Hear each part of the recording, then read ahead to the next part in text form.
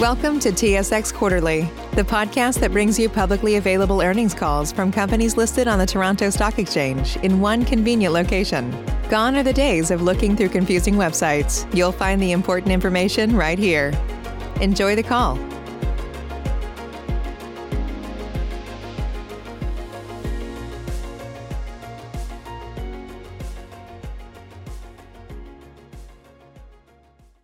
Thank you for standing by. This is the conference operator. Welcome to the Element Fleet Management fourth quarter and full year 2020 financial and operating results conference call. As a reminder, all participants are in listen-only mode and the conference is being recorded. After the prepared remarks, there will be an opportunity for analysts to ask questions. In order to afford all analysts the opportunity to ask questions, Element kindly requests that analysts limit themselves to 2 questions in live dialogue with management. Should an analyst have additional questions, please rejoin the queue. To join or rejoin the queue, you may press star then 1 on your telephone keypad. Should you need assistance during the conference call, you may signal an operator by pressing star and 0. Element wishes to remind listeners that some of the information in today's call includes forward-looking statements. These statements are based on assumptions that are subject to significant risks and uncertainties, and the company refers you to the cautionary statements and risk factors in its year-end and most recent MD&A, as well as its most recent AIF, for a description of these risks, uncertainties, and assumptions. Although management believes that the expectations reflected in the statements are reasonable, it can give no assurance that the expectations reflected in any forward-looking statements will prove to be correct. Element's earnings press release, financial statements, MD&A, supplementary information document, quarterly investor presentation, and today's call include references to non-IFRS measures, which management believes are helpful to present the company and its operations in ways that are useful to investors. A reconciliation of these non-IFRS measures to IFRS measures can be found in the MD&A. I would now like to turn the call over to Jay Forbes, President and Chief Executive Officer of Element. Please go ahead. Thank you, Operator. And thanks to all of you for joining me, Vito, and our incoming Chief Financial Officer, Frank Ruperto, on the call this evening, in which we intend to discuss Element's fourth quarter and full year 2020 results, the many successes we've achieved as an organization in 2020, and the early progress in the first 2 months of 2021, and our outlook for the balance of the year and beyond, particularly with respect to Element's growth strategy, our return to capital to our shareholders, and the opportunity set that presents itself in the form of electric vehicles and their gradual penetration of our clients' fleets over the next decade. Before I begin discussing our results, I do want to acknowledge the continued presence of COVID-19 in our communities and express my heartfelt gratitude on behalf of everyone at Element Fleet Management to the healthcare professionals and so many other essential workers who continue to brave the front lines of the pandemic and advance the global vaccination effort. While Element's business has not gone unscathed by the economic fallout from COVID-19, I think our financial and operating results for 2020, inclusive of the fourth quarter, truly bore out the resilience of our business model and provide a healthy starting point for our profitable revenue growth ambitions this year. Element's growing base of over 5,500 loyal blue-chip clients is diversified across 5 countries, over 700 industries, and approximately 1 million vehicles under management. The services we provide to all of those clients and their vehicles are essential, mission critical to the client's operations and enterprise, generating and sustaining revenues and fulfilling their commitments to their customers and stakeholders. The quality and diversity of our client base and the integral nature of our assets and services underpin the strength and durability of Element's 2020 performance against the backdrop of this global pandemic. In the fourth quarter of 2020, our company delivered $132 million of adjusted operating income, a 2.4% increase quarter over quarter, and equivalent to 23 cents per share. We delivered a 53.4% operating margin, a 40 basis point expansion quarter over quarter, and 980 basis points of improvement over Q4 2018, back when we were setting out on this transformation journey. We also delivered a 14% pre-tax adjusted return on common equity, 10 basis points better than last quarter and 320 basis points better than 2 years ago. And we also delivered 25 cents of free cash flow per share, a 20% increase from 2 years ago in Q4 of 2018. For the full year 2020, we generated 85 cents of adjusted EPS and $1.02 of free cash flow per share, just 1 and 3 cents respectively below our same full year 2019 results in spite of the weight of the global pandemic. Vito will walk you through all of our results in greater detail in a few minutes. When I sit back and look at the organization's accomplishments in 2020, there are countless highlights and milestones that my leadership team and I are proud of, but a handful of those represent overarching themes that really stand out for us. The first is the pervasive positive influence of our transformation experience on Element and our people. Over the course of 27 months of transformation, we made much-needed investments in our organization. We retooled and automated hundreds of business processes, streamlining systems and consolidating policies and procedures, and we bolstered our talent roster in the U.S. and Canada in particular, all to ensure that we deliver a consistent, superior client experience each and every day. Excuse me. In the process of this transformation, we also improved our employee engagement levels as measured by our comprehensive annual employee survey. Over 90% of our people completed the survey, and Element registered an overall employee engagement score of 86%, which is a 700 basis point improvement over the same score at the end of 2019.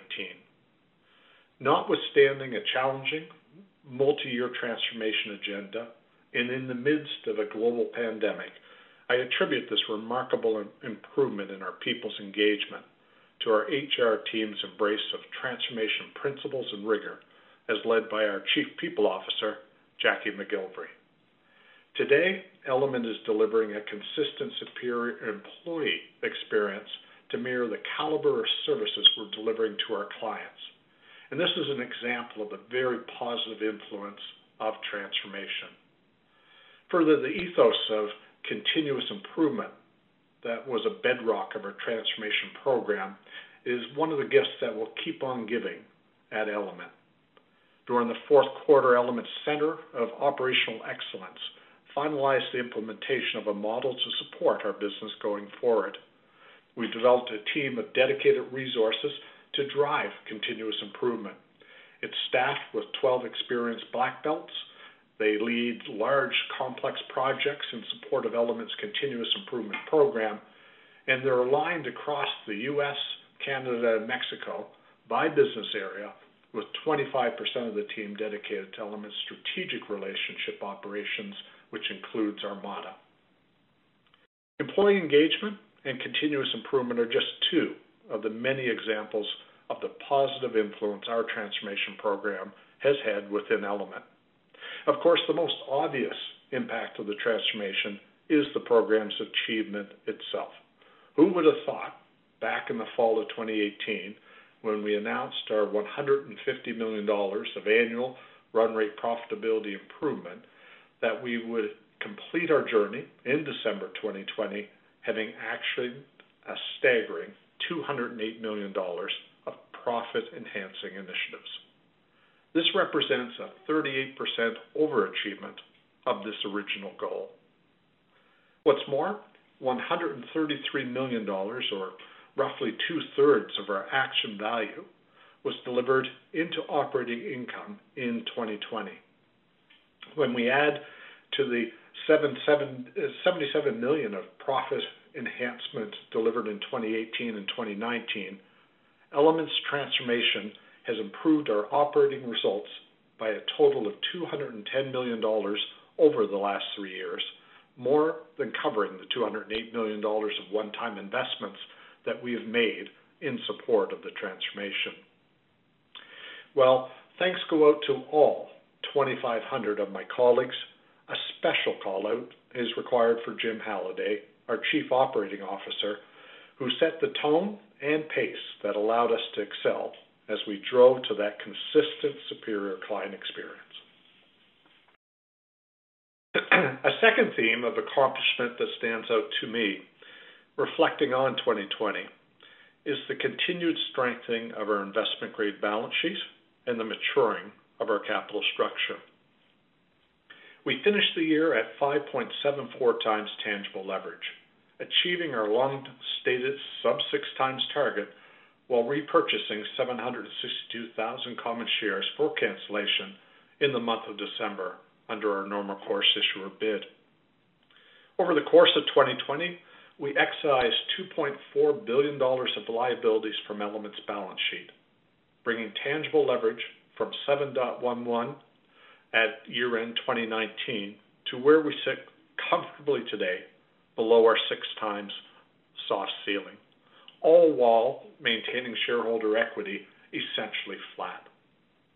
We retired our $567 million of convertible debenture in Q2, issuing our inaugural U.S. investment-grade senior notes in support of same.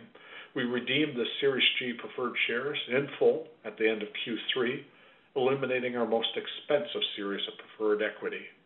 And in Q4, we strategically right-sized approximately $2 billion of revolving credit facility capacity and wound down the remaining $500 million of capacity in our non-recourse facility, all of which will materially reduce our cost of funds in 2021 and beyond. In addition to a material de-risking of our balance sheet, these deleveraging efforts will contribute to Element's net financing revenue growth as we lower the cost of funding our vehicles and expand our net financing margins. By way of example, net financing revenue was $4 million higher in Q4 2020 than it was in the first quarter of 2019, and that is in spite of a $2.3 billion lower average net earning asset base. As we advance our capital-lighter business model ambitions in 2021 and beyond, you can expect our balance sheet to continue to strengthen and mature, to remain investment grade, and to be available to support our clients' growth ambitions. The third theme that stood out to me in 2020 is Element's preparedness and passion for growth. In the U.S. and Canada, we readied our commercial organization in the first half of 2020 and enjoyed some quick wins in the second half of the year, including self-managed fleet proof points and competitive wins over fellow FMCs in both countries, as well as long-term renewals of several significant Element client contracts. Under the leadership of David Madrigal, our U.S.-Canadian commercial team has leaned into the aggressive pursuit of profitable revenue growth across these two countries, and we're quickly building up a high-quality pipeline in our domestic markets. To put this into context, consider that 50% of the pipeline for the U.S. and Canada today has been populated in the last 6 months alone. Subsequent to year-end, we have 2 significant client wins driven by the U.S. and Canadian commercial teams to share with you. The first is actually a global mandate won by Element and our partner members of the Element Arval Global Alliance. We were awarded the fleet business of a global energy technology company in the oil field service industry in all 5 of Element's countries of operation and 16 of 17 countries served by our partners at Arval. This win will add approximately 3,900 vehicles, representing approximately 12,000 service units to Element's platform. In the U.S. and Canada, our slices of that pie represent a combination of renewed vehicles already managed here by Element and the addition of approximately 5 times more vehicles to our domestic roster, all of those having been previously managed by another FMC. Our second significant client win in the first 2 months of this year is the owner of one of the largest and most diversified portfolios of energy assets in the U.S. Client chose Element as their new fleet solutions provider and will transfer responsibility for servicing approximately 5,500 owned vehicles to our scalable platform from another FMC. This latter win represents approximately 40,000 new service units for Element, without a dollar of capital being advanced, which is in keeping with our designs on a capital-lighter business model. You'll have read my letter to shareholders earlier today, and in doing so, learned more about the different stages that our commercial teams are at in Mexico and Australia and New Zealand, and their likely contributions to our 4 to 6% global net revenue growth expectations for 2021. In short, Element Mexico, under the leadership of Manuel Tamayo, continues to enjoy seemingly boundless demand for our financing and service solutions in a country where approximately 2/3 of the fleets are in our wheelhouse in terms of self-managed target opportunities, and a market in which our brand is the dominant market leader. Q4 2020 saw the highest quarterly take-up of services in the year by Element Mexico clients, with contracts for more than 6,000 service units being initiated. A related highlight of the quarter was the extension of our maintenance service program to the entire fleet of one of Mexico's largest telecommunications companies. In Australia and New Zealand, as we previously disclosed, Custom Fleet has won a number of what should be considered mega fleets by local standards in 2020 in the form of each of Australia's 2 leading supermarket chains, as well as one of the country's largest not-for-profit organizations. Aaron Baxter and his leadership team have put all the right pieces in place to accelerate their revenue growth trajectory in 2021, and as of just yesterday, we have another proof point as to the growth opportunities available to us in that market. Custom Fleet and Origin Energy, Australia's leading energy retailer, are working together to provide Origin's business customers with a one-stop shop for electric fleet vehicle procurement, management, and charging called Origin 360 EV Fleet. Custom Fleet will provide Origin's business customers with fully managed electric fleet vehicles and accompanying services, including reporting and insights to help optimize fleet performance as well as emissions reductions. These will be bundled with Origin's charging infrastructure, carbon offsets, and energy solutions, taking the complexity out of making the switch to EVs for Origin's business customers with fleets in Australia. I know that many of you are hoping to hear more about electric vehicles, and I promise to return to that topic towards the end of our call. However, right now, I'm going to turn the floor over to Vito to discuss our 2020 financial and operating results with you. Vito? Thank you, Jay, and good evening, everyone. I'm pleased to be with you to talk through what we feel are a really solid set of Q4 2020 operating results, bringing to close what I would describe as an incredibly resilient fiscal year 2020 for Element, and setting the stage for profitable revenue growth atop our scalable platform in 2021. Before I dive into the quarter, a few full year 2020 highlights from my perspective, and some of these are highlights because they're against the backdrop of COVID-19 and all the economic uncertainty that stirred up. First of all, on a full year basis, our adjusted operating income in fiscal 2020 amounted to $501 million, representing only a 2.4% decline versus fiscal year 2020. This is remarkable and demonstrates the earnings power embedded in this business model, fueled by the benefits of the transformation program. The business generated $449 million in cash available for distribution, and as Jay noted, on the back of our October increase in dividends and NCIB announcement, we launched into our share buyback program. Both ANZ and Mexico grew all three of net revenue, adjusted operating income, and assets under management in 2020.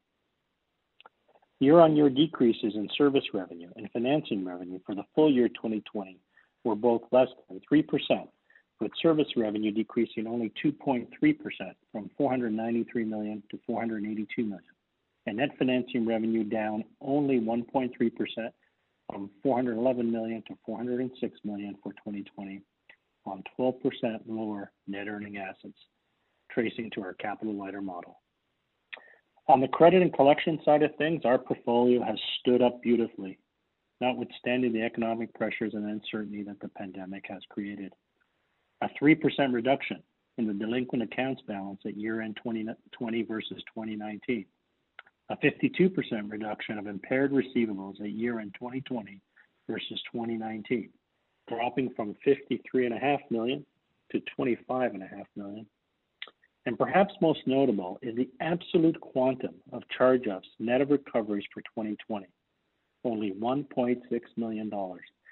This speaks volumes about so many attributes of our business fundamentals, including the diversity and credit quality of our client base and the underlying quality of the asset base and the essential use of these very assets.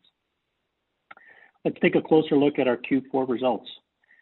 Element's adjusted operating income for the quarter was $132.1 million, equivalent to 23 cents on a per share basis, which is a 2.4% or $3 million increase over Q3 2020 results, and a 4.6% or a $6.3 million decrease from Q4 2019. Servicing income was the only revenue stream to decline quarter over quarter on an absolute basis. It declined 6.4% or $8 million from Q3 2020. However, excluding the $8.8 million accelerated Armada servicing income that we drew your attention to last quarter, servicing income grew $0.8 million quarter over quarter. On a year-over-year basis, servicing income in the fourth quarter declined by 9.3% or $12 million from Q4 2019, and that was due to overall vehicle usage levels, which you can see some details on in our supplementary information document. Net financing revenue increased 3.1% or $3.2 million quarter over quarter, despite a 2.1% reduction of net earning assets via syndication. The primary driver of the net financing revenue increase is interest expense management and growth in net earning assets in Mexico in particular. Net financing revenue increased $6.2 million year over year, which represents particularly strong performance given that net earning assets for that period decreased by 14%. The increase is mostly attributable to lower cost of funding, as substantially reduced liabilities by $2.4 billion in 2020, and as Jay mentioned, also lowered the cost of financing the remaining indebtedness. Special kudos to the great work of Izzy Kaufman, our EVP Treasurer, and his talented team. It's also worth calling out the continued growth in net earning assets in Mexico. In the U.S., where our syndication program is growing and strengthening, we syndicated $619 million of assets in Q4, resulting in $23.9 million of syndication revenue. And this made a material contribution to our balance sheet deleveraging in the fourth quarter. Syndication revenue grew 57% or $8.6 million quarter over quarter and declined 13.3% or $3.7 million year over year. Yield improvement was the most significant driver of the quarter over quarter syndication revenue growth, and it also improved year over year for the fourth quarter. Syndication revenue benefited from an improved rate environment in Q4, meaning lower investor hurdle rates over the course of the quarter and increasing demand for Element's assets. Feeding our syndication and net financing revenue streams, and to a lesser extent servicing income, are our originations, which improved quarter over quarter in Q4. We originated approximately $1.4 billion of assets in the quarter, an increase of $107.5 million or 8.4% versus Q3 2020. U.S. and Canadian originations increased by 4.7% quarter over quarter, and this growth was in part driven by unfilled orders and pent-up demand tracing back to Q2 of 2020, when certain OEM production facilities experienced closures. Although Q4 2020 origination volumes in the U.S. and Canada do not yet represent a full catch-up on origination volumes delayed and deferred by the consequences of COVID-19, we are trending in the right direction. If I take you back to Q2 2020 originations in the U.S. and Canada, they were approximately 44% lower than the same quarter in 2019, excluding our MODA volume. By comparison, Q4 2020 originations in Canada and US are only approximately 10% lower than the same quarter prior year, again, excluding Armada. So a material improvement in origination volumes in the US and Canada in the second half of 2020. ANZ origination volumes increased 4.7% quarter over quarter as Custom Fleet continues its swift recovery from the impacts of COVID-19. We're also beginning to see the positive impacts of our global growth strategy being executed in ANZ, where our commercial efforts are 6 to 9 months ahead of those in the US and Canada. Finally, with respect to originations, as discussed last quarter, while the economic impact of COVID-19 was more muted in the first half of 2020 in Mexico, our business there experienced setbacks in the third quarter in terms of originations volumes. And as we expected, originations in Mexico recovered in Q4, increasing 46.7% from Q3 levels. On a year-over-year basis, fourth quarter originations were 13.5% higher in Mexico in 2020, and in fact 31% higher on an FX neutral basis. Mexico's relentless, resilient growth is really a good sign for the future of EFN in all geographies, as they've demonstrated the ability to convert self-managed fleets, and those learnings and tools are now being deployed in US, Canada, as well as ANZ. Free cash flow is and will continue to be a key metric for us as our return of capital activities carry on in 2021. Fourth quarter free cash flow per share was flat versus prior quarter and down 4 cents from Q4 2019, with the timing of sustaining capital investments in 2020 being the main reason for the year-over-year decline. Before I hand it back to Jay, let me reflect for a moment on the work and effort of the last few years. As I think back to the summer of 2018, when we collectively embarked on an ambitious transformation agenda, we knew our efforts on behalf of our clients, our employees, our shareholders would be rewarding. But I don't know that any of us truly appreciated the merits of both the industry fundamentals and Element's towering leadership position in the market. The work we have done has brought full value to Element's leadership position, and yet we still have many years of profitable revenue growth and value creation ahead of us. Today, we have a client-centric organization focused on providing a consistent, superior service experience. We have a highly scalable operating platform. We have a stronger and more efficient balance sheet with ready access to capital. We demonstrated our ability to grow in both Mexico and ANZ, and have a team hungry to do the same in both the US and Canada, where we have some early green shoots. We generate a substantial amount of cash, and with minimal capital requirements to fulfill our growth agenda, we are committed to distributing such cash by growing dividends and share buybacks. And I can go on and on. None of this would have been possible without the unwavering courage, commitment, and passion of all Element employees. For this, I thank you for your trust and confidence and wish you all the very best. With that, Jay, I'll hand it back to you. Thank you, Vito. As all of you know, Vito has been at the heart of everything Element has accomplished since he joined us as CFO in 2018 as my first hire. He's provided vital leadership, sound strategic counsel, and important expertise. What's more, all of that comes with a smile and a warm and engaging manner that makes Vito a joy to be around. We're stronger as an organization for all that Vito has done for and with us.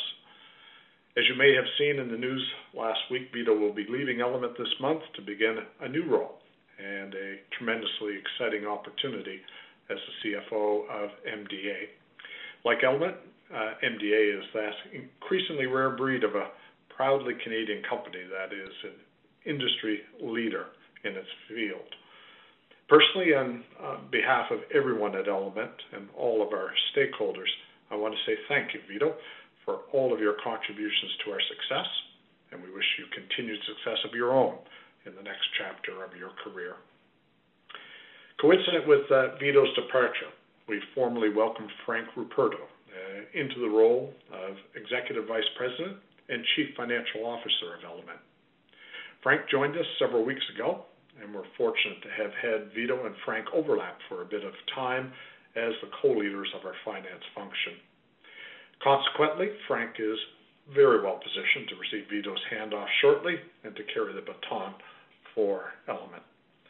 Frank joined us from Rainier Advanced Materials, a New York Stock Exchange-listed industrial company, where Frank served for many years as CFO and more recently led the company's Corp business unit. With proven experience as a public company CFO, Frank brings over 30 years of expertise in business and finance, as well as proven capabilities spanning strategic planning, investor relations, capital markets, commercial and operations leadership, and enterprise risk management.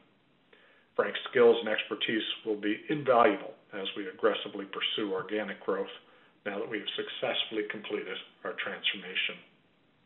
I spent a good deal of time getting to know Frank since we first met late last year during the interview process, and I can tell you he is approachable, collaborative, and humble.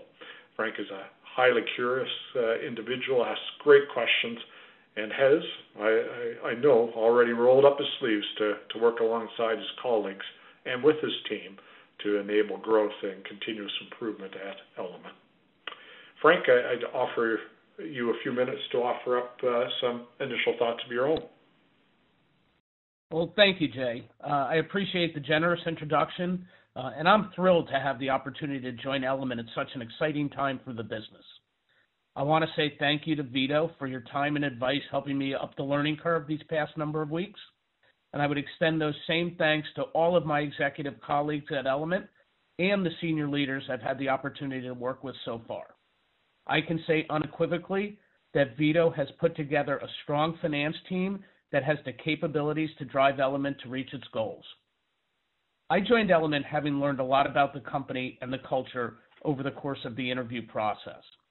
Importantly, I was specifically attracted to the organic growth opportunity the business has identified.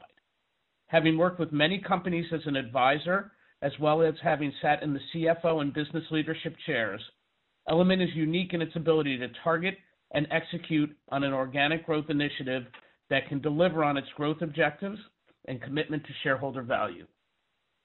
I don't think I fully appreciated how achievable that opportunity was until I got here last month and have spent time in the business.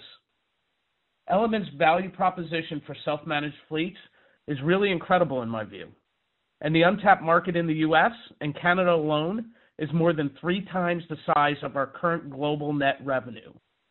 So there's no shortage of runway ahead of us. Mexico and ANZ combined add up to an even greater self-managed opportunity, and we're well on our way in those geographies. There's also the macroeconomics of COVID making our value proposition attractive for prospects, especially in assisting companies access cost-efficient funding and enhance their liquidity through our financing platform. In addition, there are many sources of revenue growth independent of converting self-managed fleets into clients. For instance, the continued delivery of transformation initiatives, existing client retention and winning managed fleet clients from other FMCs, improving client profitability, and providing our full portfolio of services to more of our clients, and opportunistically identifying and onboarding additional mega fleets.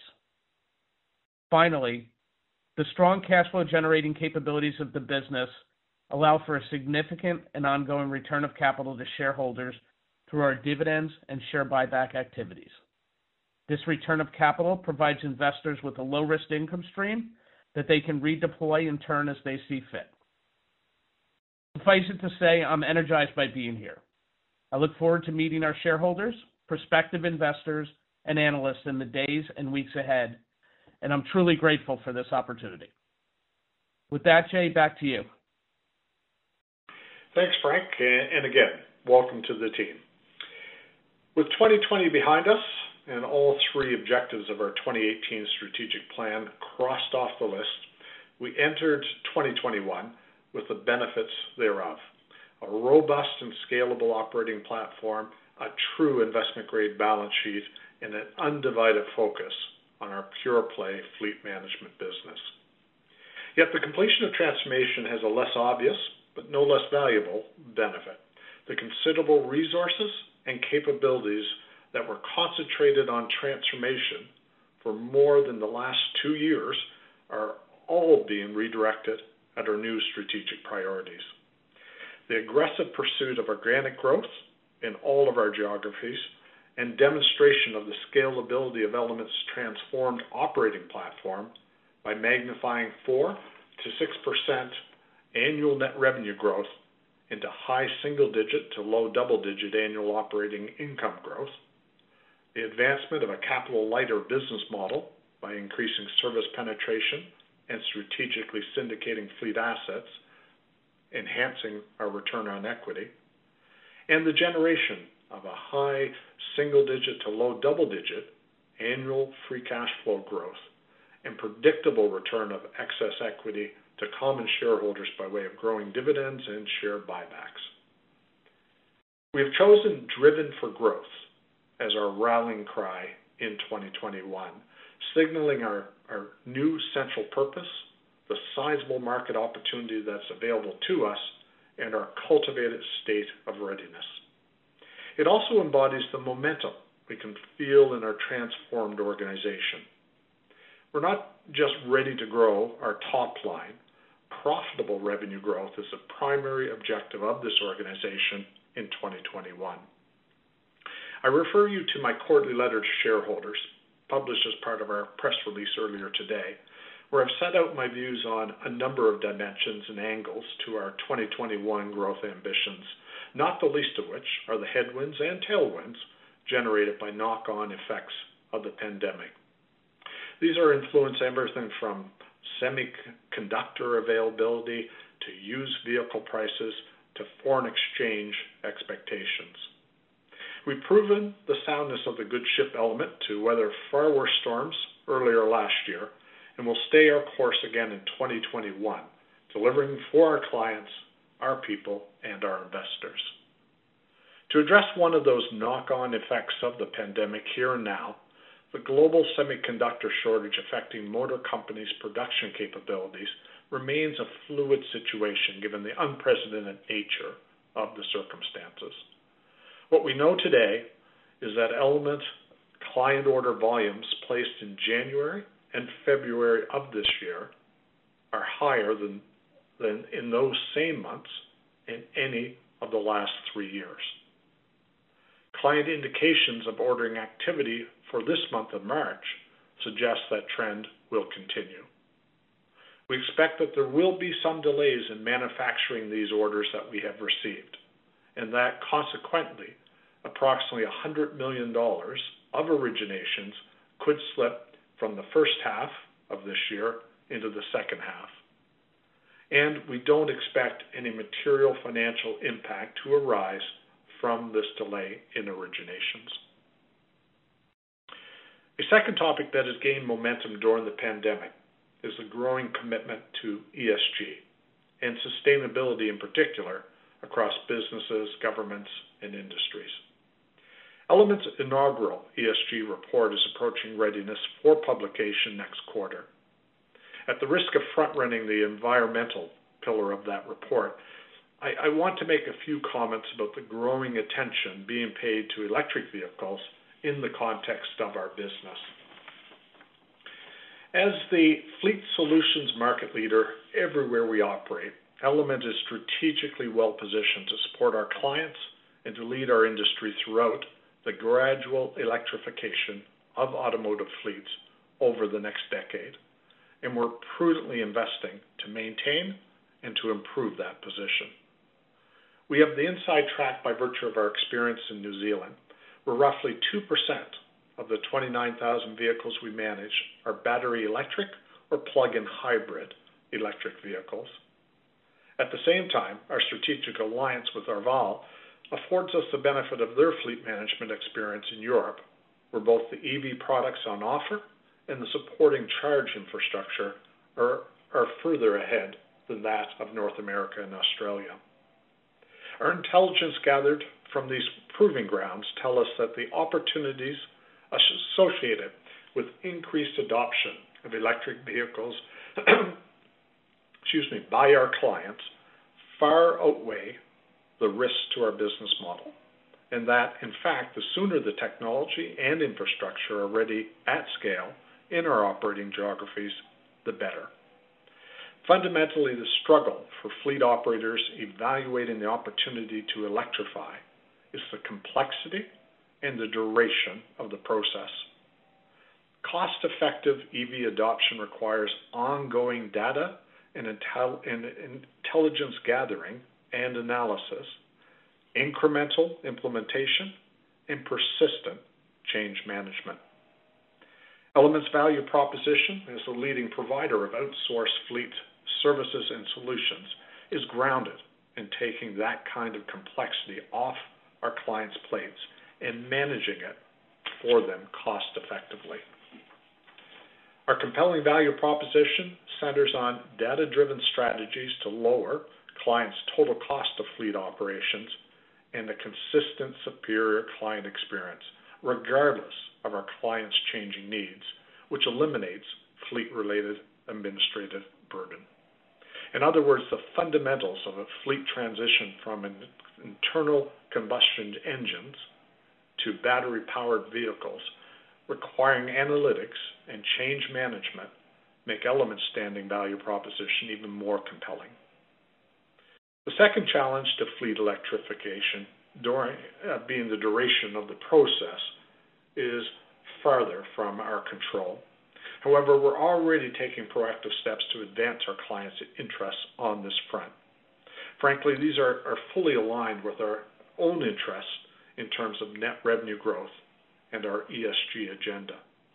For example, we're rapidly progressing discussions with electric vehicle manufacturers, both traditional OEMs and new entrants to the space, which would see Element committing to acquire EV volume in exchange for committed access to production capacity, much of which is slated to begin coming online toward the end of this year. We're also advancing working relationships with various infrastructure providers to ensure that the plans we craft to meet our clients' fleet electrification needs can be implemented and are sustainable.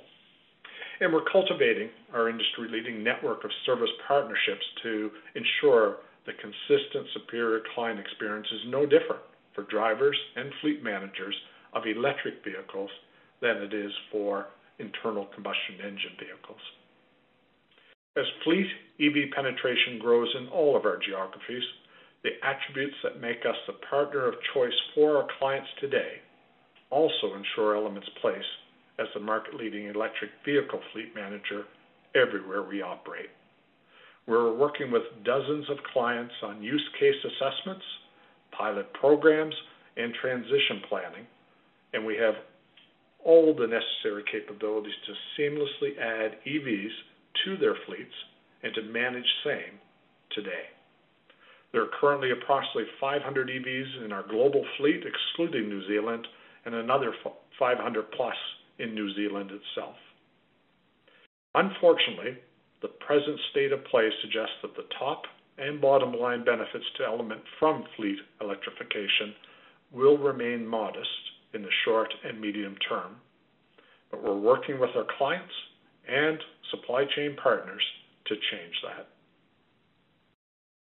In closing, 2021 will be another inspiring year for all of us at Element as we consistently deliver for our clients, return significant capital to our shareholders, grow our industry-leading, transform business, and continue to create long-lasting value for all of our stakeholders. With that, let's open the floor to your questions. We will now begin the analyst question and answer session. As a reminder, in order to afford all analysts the opportunity to ask questions, Element kindly requests that analysts limit themselves to 2 questions in live dialogue with management. Should an analyst have additional questions, please rejoin the queue. To join or rejoin the question queue, you may press star then 1 on your telephone keypad. You will hear a tone acknowledging your request. If you are using a speakerphone, please pick up your handset before pressing any keys. To withdraw your question, please press star, then 2.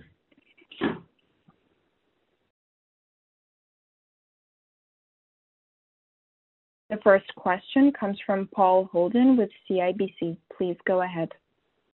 Thank you. Good evening.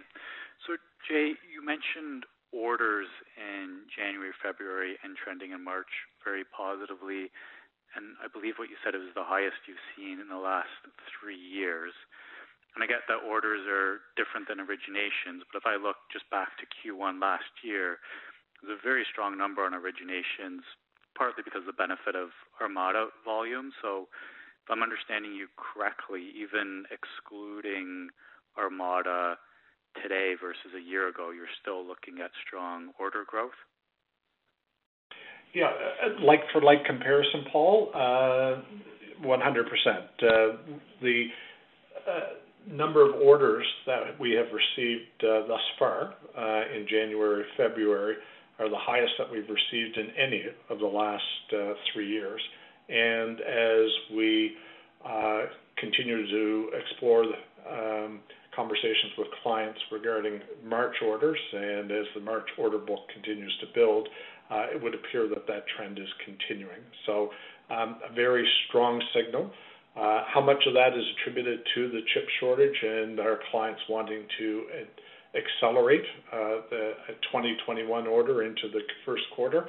Hard to tell, but again, an encouraging sign in terms of the robust demand that we're seeing within the client base in terms of orders that obviously will become originations. Okay, that's an important point. Thank you. And then I just want to talk a little bit about the recovery or potential recovery then in servicing income. So, I mean, you show some useful data in your sub-pack, but it really only goes up through December. If I look at mobility trends, sort of those reported, Apple, Google, et cetera, everything that people are looking at, it's showing a nice uptick since the end of 2020. So I'm wondering if your usage data and miles driven data that you're tracking is substantially in line with that sort of, let's call it, low double-digit increase since the end of the year. We are encouraged by what we're seeing in the early days of 2021 in terms of that trend line. That was quite evident, after the significant dip that we took in the second quarter of 2020. The resulting trend line that we have been seeing in the business with the gradual return of consumption of services, maintenance, fuel, and others throughout that period. And so, again, we're encouraged by what we're seeing here in early 2021. And, we do think that the success of the vaccination program will allow the economy to come back fully, and with that, the full resumption of activities by our clients. Importantly, we continue to see no signs within the fleet in terms of defleeting. So our clients are maintaining the same level of vehicle inventory that they have traditionally maintained. And beyond the few isolated cases that we've talked about in past calls, again, there's no systemic change in terms of fleet size within the client base. So again, no systemic change to the business model as a consequence of the pandemic.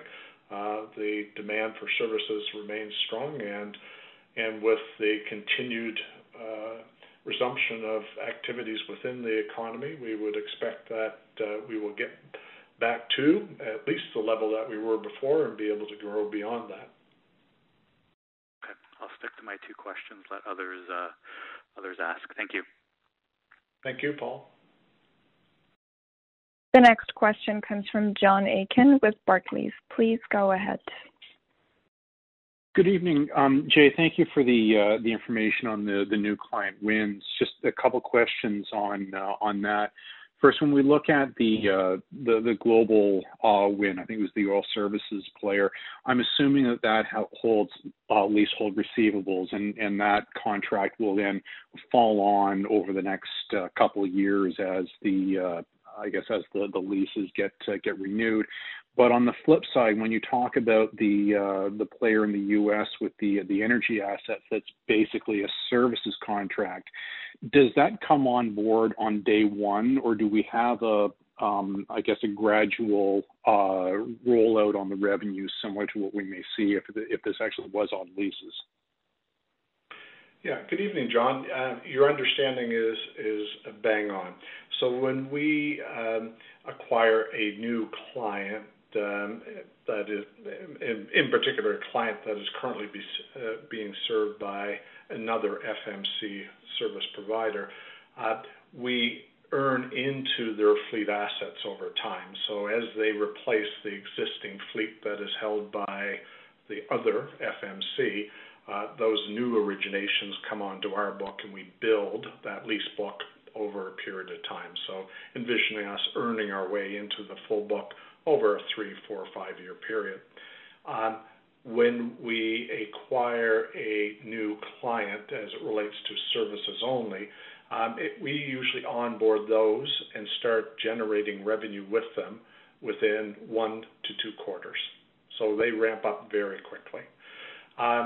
The one exception that I would point out in terms of that is a self-managed fleet. So if we've identified a self-managed fleet, have worked with them to understand the benefits of outsourcing their fleet financing and management to us, in those situations, it's not uncommon for us to write a check and to buy out their position in their fleet at fair market value and to take that asset on our books as a financing asset day one. And so we would be able to effectively build the book and start generating both financing and services income within the first quarter or two of having signed the contract. Thanks for the clarification, Jerry. And if I may, just one question further. When you talked about the avenues for growth on revenues for North America, one of the bullet points I think was improving client retention levels. Now, Jay, I thought that the client retention levels had been brought back to where they were previously, but is this an acknowledgement that you can actually improve upon that even further? And, what level of upside can we see from incremental retention? Because, again, I thought that problem had already been solved. Yeah, your understanding is correct. That problem had been solved in that having increased the rate of attrition, client attrition, when we were experiencing our difficulties back in 2017, early 2018, we built our client retention level back to what is typically viewed as the industry norm, plus or minus 98%. The challenge that we have put to our team, given the investments that we've made in our business, given the superior client experience that we're able to offer, is there an opportunity to redefine that level of client retention and to indeed increase it, and in particular, opportunities to increase that in the U.S. and Canada. In Mexico and in ANZ, we actually operate at an even higher level of client retention than the 98%. And so the challenge to Jim Halliday and the operations team in Canada and the U.S. is what avenues are available to us to take a level of retention, which is admirable for most industries, but to actually better it, given the superior operating platform that we have to offer our clients and prospective clients. Understood. Thanks, Jay. I'll reach you. Thank you. The next question comes from Mario Mendonca with TD Securities. Please go ahead. Good evening. Jay, first a question on the share-based compensation. The number was obviously kind of large this quarter. can you describe what happened in Q4 20 that would have caused the increase relative to what we've seen over the last few years? And this would be a perfect question to introduce our new CFO, Frank Ruperto. Frank, why don't you field that one? Thank you. Sure. Thanks, Jay. And Mario, thanks for the question. So we saw an increase in the performance share unit component of that expense of roughly $20 million. And the result was an increase in the payout factor due to the better anticipated and actual performance relative to target. So those PSUs, based on the strong performance of the company, have reset to a higher level, and we took into account those incremental shares equivalents in calculating that number. The expense was offset slightly by decreases in stock options expense and restricted share units. The 2020 PSUs will be evaluated for their performance factor adjustment at the end of 2021. But really it was that increase, better than target performance on those performance share units. Now, I think you said it related to 2018 and 2019. So it's not the actual stock price, EFN's stock price that went up. It was what, management's interpretation of performance relative to goals? Is that maybe the right way to look at it? That is a good way to look at it. It's actual performance and where those PSUs performance were relative to target and our estimate on where those would pay out. And just for perfect clarity, what happened in Q4 that caused management to revisit this performance? Because presumably it wasn't the performance in Q4. This performance would have been earned throughout the year. What was it about Q4 that drove the big increase? Yeah, we looked at it at the end of the year, so we like to put a little bit of time in between the actual time that the grant is given, and then get a real understanding of what the performance looks like, so that we don't end up swinging performance share units back and forth. So again, that's why when we look at the 2020 PSUs, right, we're not going to look at a performance factor adjustment until the end of 2021. Okay, real quickly, then maybe Jay, my last question, if I could. Yeah. Sorry, Mayor. Just the other factor that comes into play is obviously on LTIP awards and the finalization of same. They're subject to board approval, and so we want to bring a full accounting of the performance modification factors to the board for their review and approval, which is part and parcel of the accrual process. Jay, just my final question relates to revenue this quarter. So revenue was down 4% year over year this quarter. Your goal is for 4 to 6% revenue growth. So obviously you see something meaningful changing in the next 4 quarters relative to what happened this quarter. Can you give me any guidance or a sense of what's going to be that much better in 2021 that didn't happen in Q4? Yeah, I think we tried to illustrate that in a number of different forms as part of our disclosures this quarter and indeed in past quarters, Mario.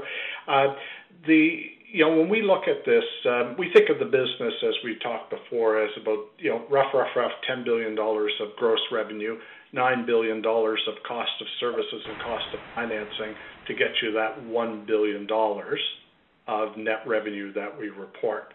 We guided you that syndication in and of itself is not going to be a contributor to year-over-year growth, and so you're going to be deriving your revenue growth from both the increase in your gross lease, gross financing revenue, and your gross services revenue, as well as a decrease in your cost of services and cost of funding.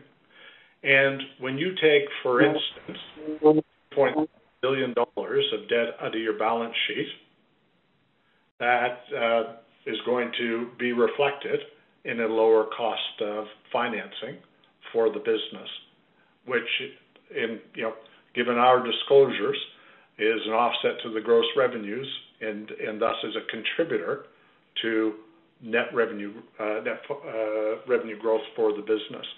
So when we look at the recovery from COVID-19, when we look at the momentum that in the business in terms of growth in Mexico, that has a 25% CAGR revenue growth figure for the last 3 years, grew 10% last year. When you look at ANZ, and the growth that we've had there, grew 6% last year and is expected to grow much higher in 2021. When you think about the traction, the early traction that we're getting in the commercial efforts in Canada and the U.S., those are all key drivers for us in terms of the expansion of the gross financing and service revenue of the business. And against that, we continue to work with our supplier network to drive down the cost of the services that we procure on behalf of our clients, which offers us an opportunity to reduce those costs of sales. And through the efforts of Izzy and the Treasury team, reducing our financing load, reducing the costs of the financing instruments that we have as part of our balance sheet to drive down the cost of financing the leases of the business. And so that combination of factors gives us that pathway to the 4 to 6% revenue growth, net revenue growth for 2021. Thank you for that answer. Appreciate it. Is that again, this is an important topic to us. We've attempted to approach this a number of different ways in our disclosures. We want to make sure that it is indeed well understood. Is there anything that remains a bit of a question mark in your mind around that? Well, now that you ask, it's hard to imagine growing net financing revenue without some very significant margin expansion. And maybe that's the messaging that you're offering that I'm not picking up on, that the margins on the net financing margins, or the NIM, looks like it would have to expand a fair bit because the assets themselves don't look like they can grow that abruptly given the level of syndication activity we're seeing. Or maybe I could just ask one final quick thing. Do you have a level of originations in mind? I'm sure you have a level of originations in mind. Is there anything you can share with us on the level of origination that's consistent with the 4 to 6%? Or is that not something that's maybe appropriate to discuss? Let me come back to the first point that you made, because I think it was a question asked and answered. And I'll do so by way of just lifting a quote from my opening remarks. Net financing revenue was $4 million higher in Q4 2020 than it was in Q1 of 2019, despite the fact that we had $2.3 billion of lower average net earning assets. So, what we've been able to demonstrate is an ability to increase yield. And so we are less reliant. Obviously, originations are a lifeblood to driving net financing revenue for the organization, absolutely. But it is only one piece of the puzzle. The other is yield. And as you start to think about the pricing power that comes with the ability to deliver a consistent, superior client experience, the pricing power that comes with being able to drive double-digit growth in expanding markets, and you think about the ability to expand margin by lowering the cost of your capital, both in terms of the amount of capital you're deploying and what you're paying for that, there are ample opportunities to drive yield, and as a consequence, make up for some of the softness of originations that have resulted from the pandemic. Got it. Thank you. Thank you. The next question comes from Jeff Kwan with RBC Capital Markets. Please go ahead.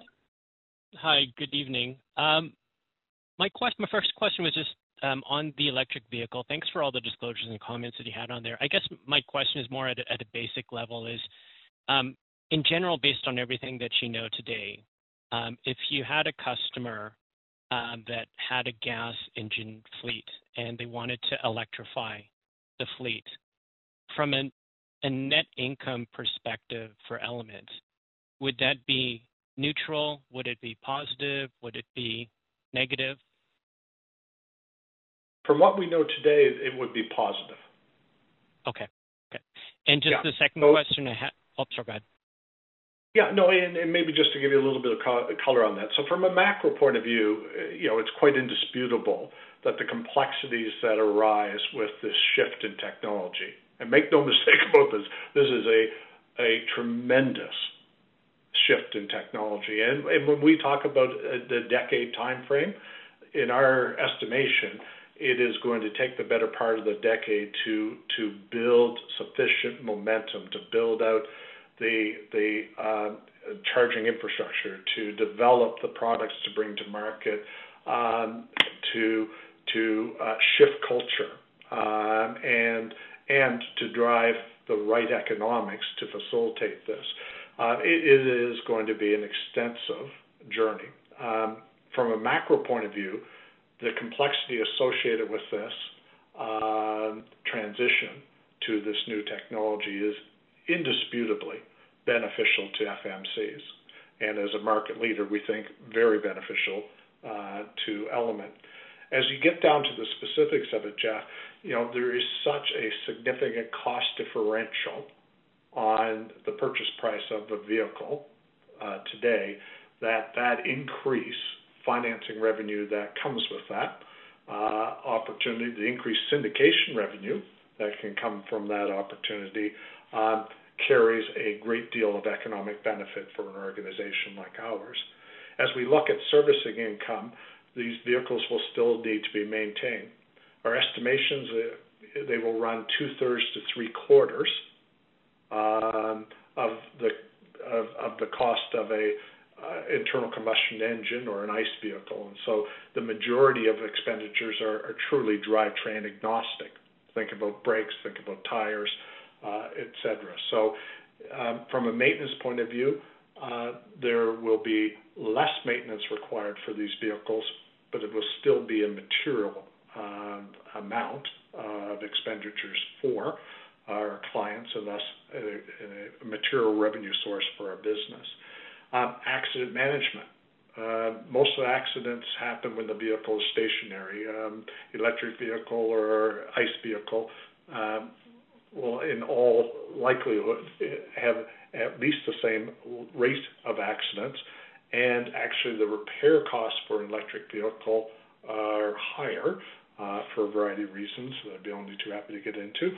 And so we expect that will be an ongoing source of service revenue for the business.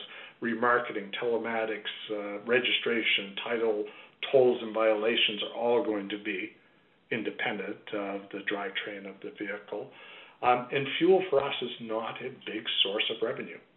It doesn't top our top 6 service revenues, and it might end up becoming a bigger source of revenue for us as we help these organizations deal with the proliferation of electricity suppliers across the geographies in which they operate.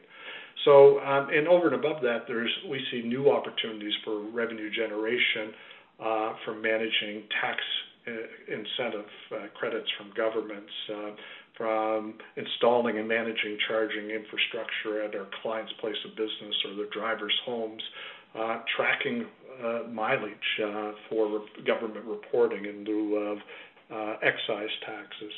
So, yeah, we are feeling rather bullish about the economic and environmental benefits that we can advance through the electrification of fleets. The caution that we put out is this is going to be a gradual evolution in technology. if one of our typical service fleets came to us today and said we wanted to do a wholesale change out, the vehicles aren't even available to them to do so. We can't procure them. And so again, it is going to take a fair degree of time for this to mature in terms of the availability of vehicles, the availability of charging infrastructure, and the improvement of the economics to drive faster, more wholesale adoption of this technology. But we are very well positioned to benefit from this, both economically and environmentally. Oh, thank you for that. That's actually really good. My second question was around just with the new client wins, like how would you describe the potential for more client wins as we look ahead to the next, maybe couple of quarters, either new client wins or expanding client relationships? And if you can talk about the progress on winning more self-managed fleets. Strong. We're feeling very confident in all three regions in terms of the commercial efforts. So Mexico is off to a great start. They finished 2020 strong, lots of momentum, and despite COVID-19 continuing to plague their environment, they are off to a very strong start this year, and we have high expectations for them in terms of a return to that higher level of double-digit growth that we have typically seen from that organization. So plenty of market opportunity and certainly the right team in place. Further, in past conversations, we've talked about OPEX and some increases around growth, and some of that going into the Mexico organization. And the team has done a great job of recruiting new talent, training that new talent. That talent is now being unleashed into new market opportunities that we haven't been able to approach given the limitations of talent. And so that gives us further conviction in terms of the growth that we'll see in Mexico in 2021. Aaron and the team in ANZ last year was the first year in which they embraced their growth strategy. They went at it hard, and despite wildfires and despite COVID-19, posted 6% revenue growth in that market. And that was the first year of the strategy. They intend to go double-digit revenue growth this year. And again, early days, but we're seeing nothing that would be an impediment for them being able to achieve that. And then closer to home, U.S. and Canada, again, we have completed the transformation of the commercial group under David Madrigal's leadership. As we mentioned, these are long sell cycles, rough 10 months from time of identification to contract signing and an opportunity to begin to earn revenue. And so the efforts of last year, the second half of last year, are starting to appear in terms of some of the results that we communicated earlier today, as well as some of the results that are continuing to mature here in this first quarter.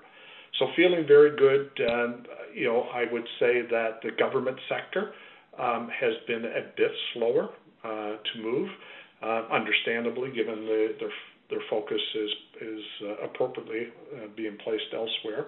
So we haven't seen perhaps as much opportunity to engage them in the conversation around the outsource of their fleets to our organization.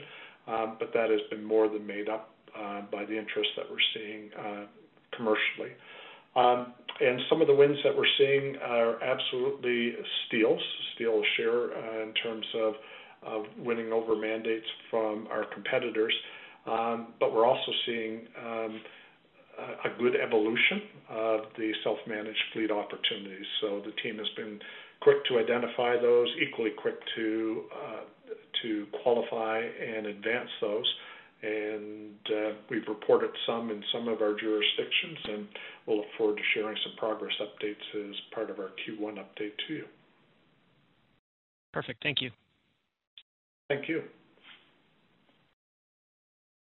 The next question comes from Tom McKinnon with BMO Capital. Please go ahead. Yeah, thanks very much. First question has to do with the syndication yields that we saw in the quarter. I think it's like 3.86%, like 100 basis points higher year over year, and even higher than that quarter over quarter. Is this sort of an indication of what we should expect going forward? Naturally, this market kind of jumps around a bit, but any kind of help you can give us with respect to that? You noted increase in demand and lower investor hurdle rates. How is this shaping up in 2021? And is a syndication yield around that level more or less attainable for you? Good evening, Tom. We had a very robust syndication returns for Q4, and I would say that they weren't necessarily typical or indicative of the yields that you should expect on a go-forward basis. As you noted, the 386 was, a third better than what we had done in Q3, and even as we look at the year and the contribution that the fourth quarter made to the year yield for syndication of 269, that was just slightly below what we would have done in all of 2019. So no, when we first talked about syndication, we spoke of the yield will vary based on the assets that are being sold and the duration of those assets, the credit quality of those assets, and interestingly, the time of year.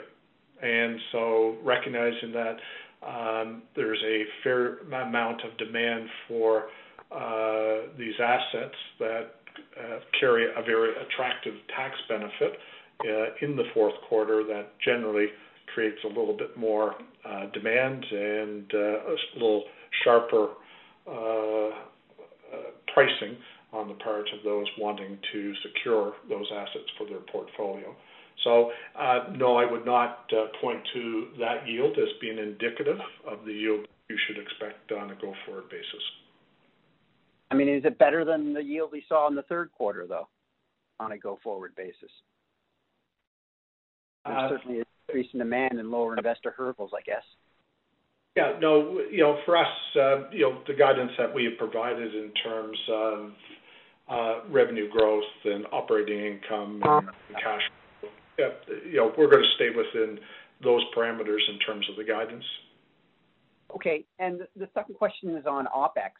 And in the transformational summary that you put in the supplement on page 6, it's like there's nearly $30 million more in terms of OPEX, in terms of what you've actioned on and what you've delivered.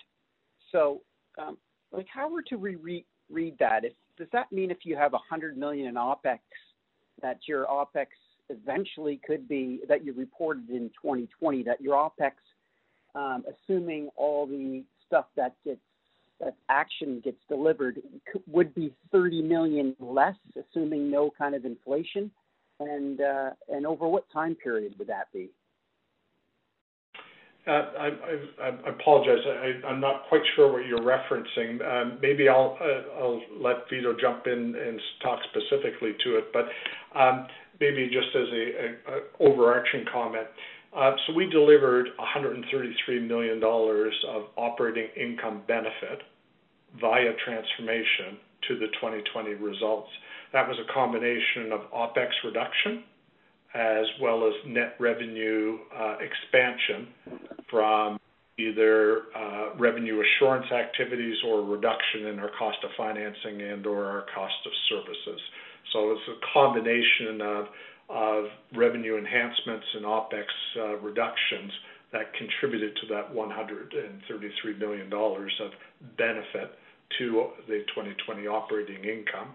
And an important figure to cast one's eye on is the fourth quarter contributed $39 million of operating income improvement as a consequence of transformation. So you could extrapolate that, multiply it by 4, get your 156 million, and reasonably assume that for 2021, operating income will be better by the 156 minus the 133 of 2020 for a $23 million improvement in operating income. Again, some of that will come from OPEX reduction, some of it will come from higher revenues and lower cost of revenues. Yeah, I mean, you just laid out all those pieces on the supplement. I was just asking a question with respect to one of the pieces on OPEX. But if I could just squeeze one more in, it has to do with the originations in the quarter.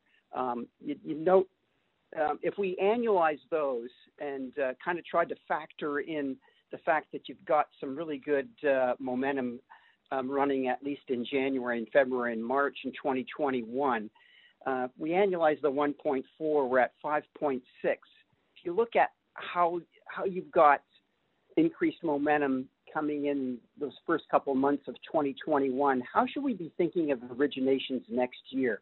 Because I think that that might be something that a lot of the other analysts are probably trying to work into their models as well. Yeah, again, Tom, we think we've been rather fulsome in the guidance that we've provided you and your colleagues with regards to our performance next year and our aspirations around 4 to 6% revenue growth, high single, low double-digit operating income growth, and a equal growth in our free cash flow available to our shareholders. So I won't get into the details around the syndication yields or origination numbers. Again, we think the guidance that we provided is sufficient to give you some guideposts in which to properly evaluate the performance of the business and to set expectations. Okay, understood. Thanks.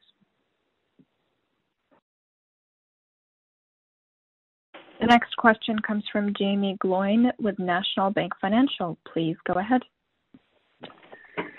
Yeah, thanks. I'll just keep it to one question here. Just thinking through the capital lighter model, and with the leverage right now at 5.7 times, I think the street and analysts and maybe investors are getting pretty comfortable with your ability to operate the business at this level.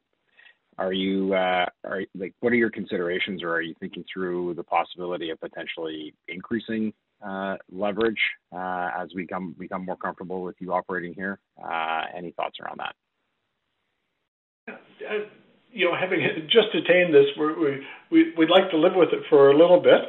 So it's fairly monumental for us to take this from 7.8 down to 5.7 over the span of the last couple of years.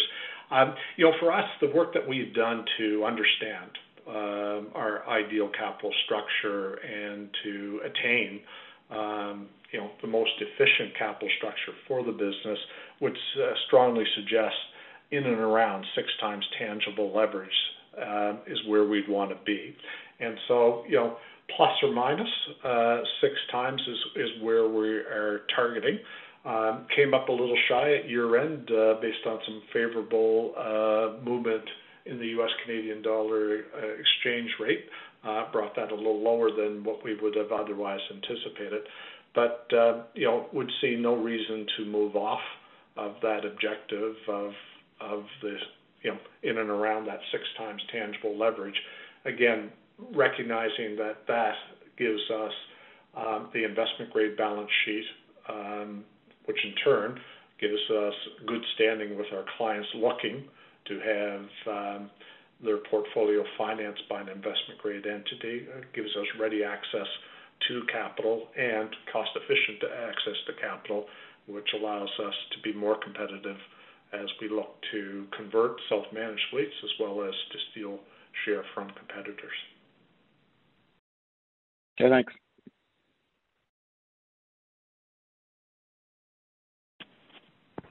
There are no more questioners in the question queue. This concludes the question and answer session.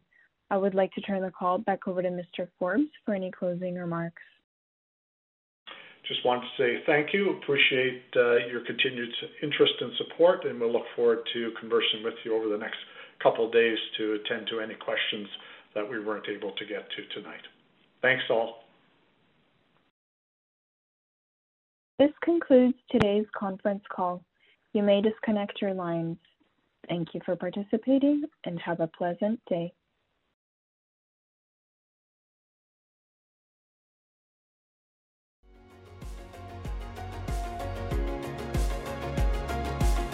Thank you for listening to TSX Quarterly. If you enjoyed the cast, remember to leave a good rating. And remember, for any additional inquiries, please consult the company's investor relations section on their website. See you next time.